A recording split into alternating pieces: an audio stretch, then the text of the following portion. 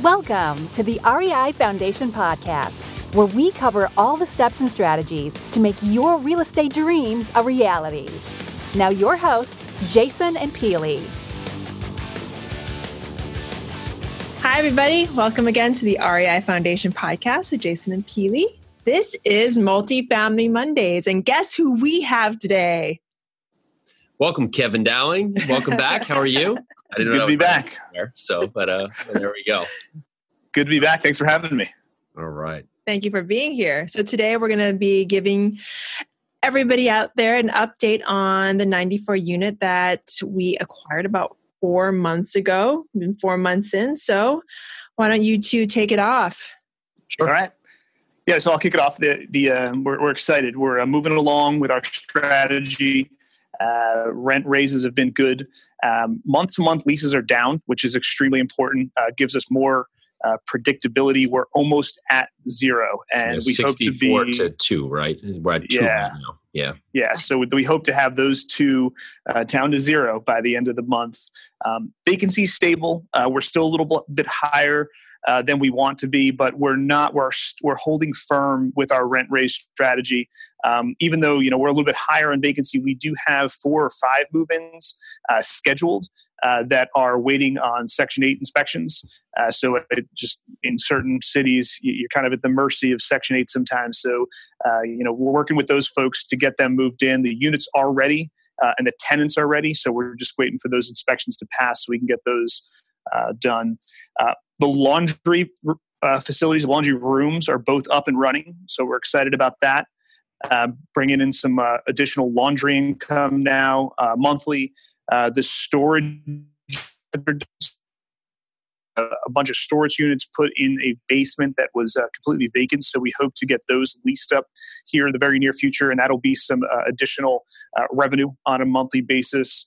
And really important, outstanding repairs are down to almost zero also. So we don't have tenants waiting on outstanding maintenance items that are just building up on a daily basis. The on-site team's doing a really good job turning and getting those maintenance issues done quickly. And then lastly, construction's almost complete. The boilers are done. We did a radon retest. We had kind of like a false positive that we had to do a retest for, and we set aside some money just in case the worst case scenario came up. We might have had to do some radon remediation. So we got the good news, the thumbs up within the last 10 days that we do not have to do any radon remediation. So we're clear there. Boom. All good stuff. Jason, you have something to add? Yeah, it's great. One of the huge things with the laundry facility is that our 2 laundry rooms are the only laundry rooms in the area for 600 units. So we're in the process of sending out flyers to all the surrounding units now that they're up, because that's going to be a nice source of income for us to be able to allow not only our building's use, because we actually had enough capability just to have 1 laundry room open just for our building and be sustainable. But we opened a second laundry room with the intent that we're going to be able to open this up to the surrounding units. So that's great. So what does that do for the NOI of the property? Ideally, it will be more income to our bottom line. We did do a laundry contract. So the laundry contract basically had an outside third party come in, and they took all of our machines. Actually, we took our machines, were able to sell them to just out to the market and get some cash back for the machines we had.